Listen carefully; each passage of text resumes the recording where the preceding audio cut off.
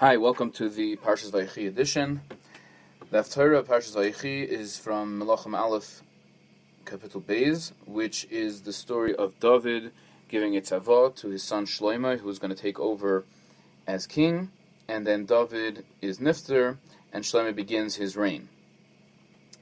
The obvious reason why we learn this is because in this week's Parsha, Yaakov Avinu gives a tzavah to his children, and then he is nifter. Rashi in this week's Parsha quotes from Sukkim in this Haftarah quite a number of times.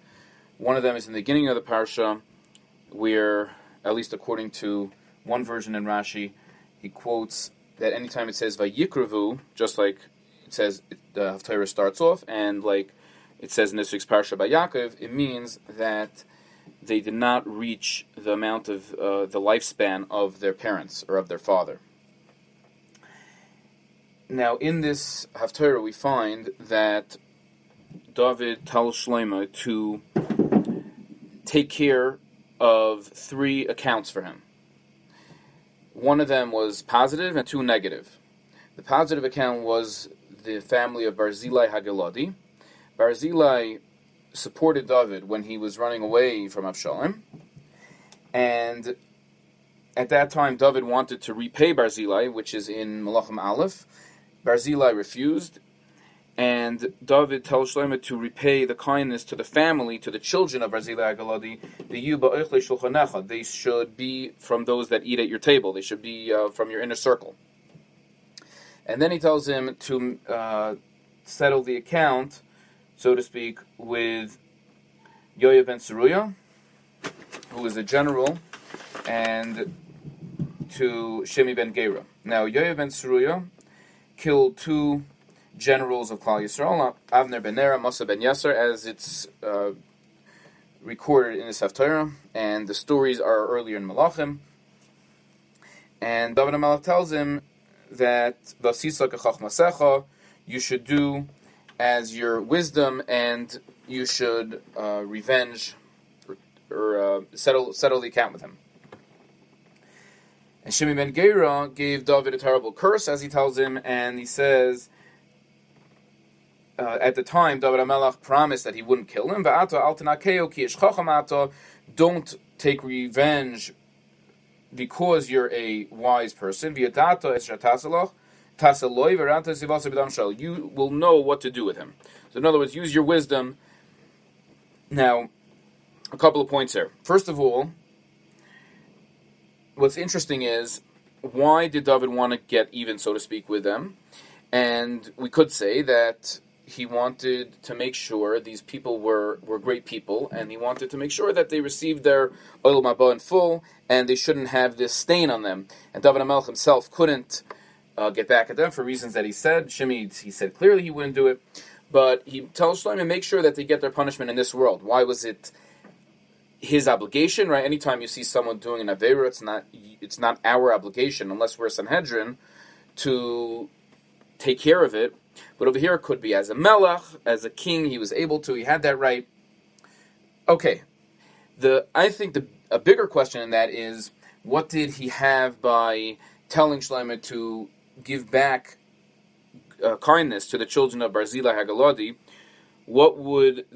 If it was Barzillai himself, I understand. If it's his children, again, we do find that Karas HaToiv, but the fact that the Navi has to tell us this, it seems interesting. I looked around, I didn't find anybody that addressed this clearly. It is also interesting that Chazal tell us in Shabbos that Barzillai himself was not the greatest tzaddik. The Gemara said that he was Shatuf Bezima, if I remember the words correctly, that he was someone who was surrounded or very heavily influenced in the world of Zima, in having relations with women. And it's very interesting to note that David HaMelech tells Shlomo that should make sure that his family is it shouldn't be just something he should pay back quietly and make sure nobody knows about it, but rather it's a debt that has to be repaid, and it should be publicly acknowledged their part over here. Now, in the two people that he said to get back at, so first of all, In the case of Yoav ben Tzeruya, he said, "Vasisa kachach masecha." The Briskerov notes in his Sefer Al Torah on this Haftorah that Yoav ben Tzeruya was chayav misa for two reasons: one, for the act that he did, and second of all, for being moirid malchus, for doing against a king. We know acting against the king has its own death penalty, but the two halachas are very different from each other. And he was telling Masechach Masecha, use your wisdom in figuring out exactly the way that you'll be able to get him, so to speak. Every situation is different. Murder Malchus has very different set of rules how to be able to punish someone for it. In the case of Shimi, later on in Malachim, we find that Shlomo told him that he may not leave Yerushalayim. Again, David HaMelech promised that he wouldn't kill him at the time when Shimi cursed David. And again, like we just said, David tells Shlomo, "Vidata is make sure that you get back at him. You'll know what to do." So Shlomo tells him he's not allowed to leave Yerushalayim. The story goes that two of his avadim, two of his servants, ran away, and Shimi left Yerushalayim to run after them, and Shlomo killed Shimi for that. There's a vart from Reb Chaim Shmulevitz, which he says that what was the great wisdom in that? How did he know that Shimi would leave Yerushalayim? He said he knows people. Reb Chaim Shmulevitz said there are many people in Yerushalayim who take pride that their family lived in Yerushalayim for many generations. And why was it such a sure thing that he would leave? Reb Chaim Shmulevitz answered that if someone does it as a matter of pride, it's a lot easier than when a person does it because they're forced to do it. When Shimi was forced to stay in Yerushalayim, he looked at it as one large jail, and Shlomo knew that it would only be a matter of time before he would leave that jail, which was imposed on him, and then he would be able to carry out David's tzavah, David's last will, and take revenge. Now, two interesting points. Just the Haftarah finishes off, says Shlomo Yoshav al Kisei David Aviv Atikoin Machusay Ma'oid. His reign took off. The Zohar says that the reign of Shlomo is called Siyara B'Ashlemusa. It's the moon at its fullness. We know that the moon, every month, in the middle of the month, we see a full moon, and the Zohar compares Shlomo's reign to that period. So first of all, it's interesting that Shlomo is the 15th generation from Avram Avinu, and the full moon appears the 15th day of the month. In addition, Shlomo's reign was one where Klal Yisrael was at a tremendous level, which was not attained on a grand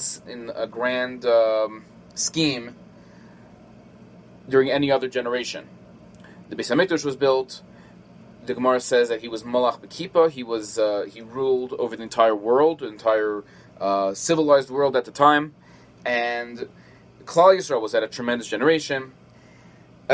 level. And on this note, there's a fascinating medrash. The Yalkut, right at the beginning of Mishlei, brings a machloikis tanoim. Where is chachma? Where is wisdom found? Is it in the head or in the heart? And the Gemara brings psukim from Mishlei and Tehillim about this, and it says the line as follows: Nimtzes oimer she David tafas kedivei Rebbe Eliezer. David said that chachma is in the head, and Shlomo tafas kedivei Rebbe Yeshua, that chachma, wisdom, is in the heart. I heard a nice explanation on this from Rabbi Shalom Reisman. He said that David lived a life of tsar, lived a life of pain. Nothing that he did was completed. He had the plans to build the Beis HaMikdash. He did preparation to build the Beis HaMikdash, but it didn't actually come to fruition. He was told by the Navi he wasn't allowed to build the Beis HaMikdash. He was forced out of his palace by his own son. He lost a son. He had many enemies, as we find in Tehillim. He ran away from Shaul. His own family didn't give him proper respect. So there were many aspects of Shlomo's life, of David HaMelech's life, that was tsar. It was pain. When a person's in pain, in order to make it through, you have to follow your head. You have to follow what you know is correct. When a person wants to follow their heart, it can only be in a time of revach, in a time when they are living in a time of peace and tranquility. And that's why Shlomo was able to follow the Chochmah Belev, the idea that Chochmah is in the heart. A second point, very interesting, Goin on Koheles. The Goin on Koheles is not very long, very little on Koheles, but one piece he has there, and it's more or less in the Shnois Elio, the end of Zram as well, says that Koheles has a lot of times the word tells us that Shlomo HaMelech, when he became king, was just 12 years old, and was nifter at 52 years old. So there was a span of 40 years, and 3 of those years he was not king. He was kicked off the throne, based on the story told to us in the Gemara in Gittin. So it says the Goyen Havel is Gematria 37 years of Shlomo's life. Shlomo wrote Koheles. Additionally, the 7 Havalim tell us of the 7 Tekufos, the 7 decades of Aliyah in a person's life from when they turn 20, from when they get the full level of das, the full level of maturity, with the level of Chochmah, and from when a person's 20 until they're 90, which the Mishnah says, B'tishim l'shuach, that is the 7 decades of Aliyah. So Shlomo tells us in Koheles the Havel Havalim of both his own life, the years he had on the throne, and the years of a person in general's Aliyah. Have a wonderful Shabbos, Kol Tov.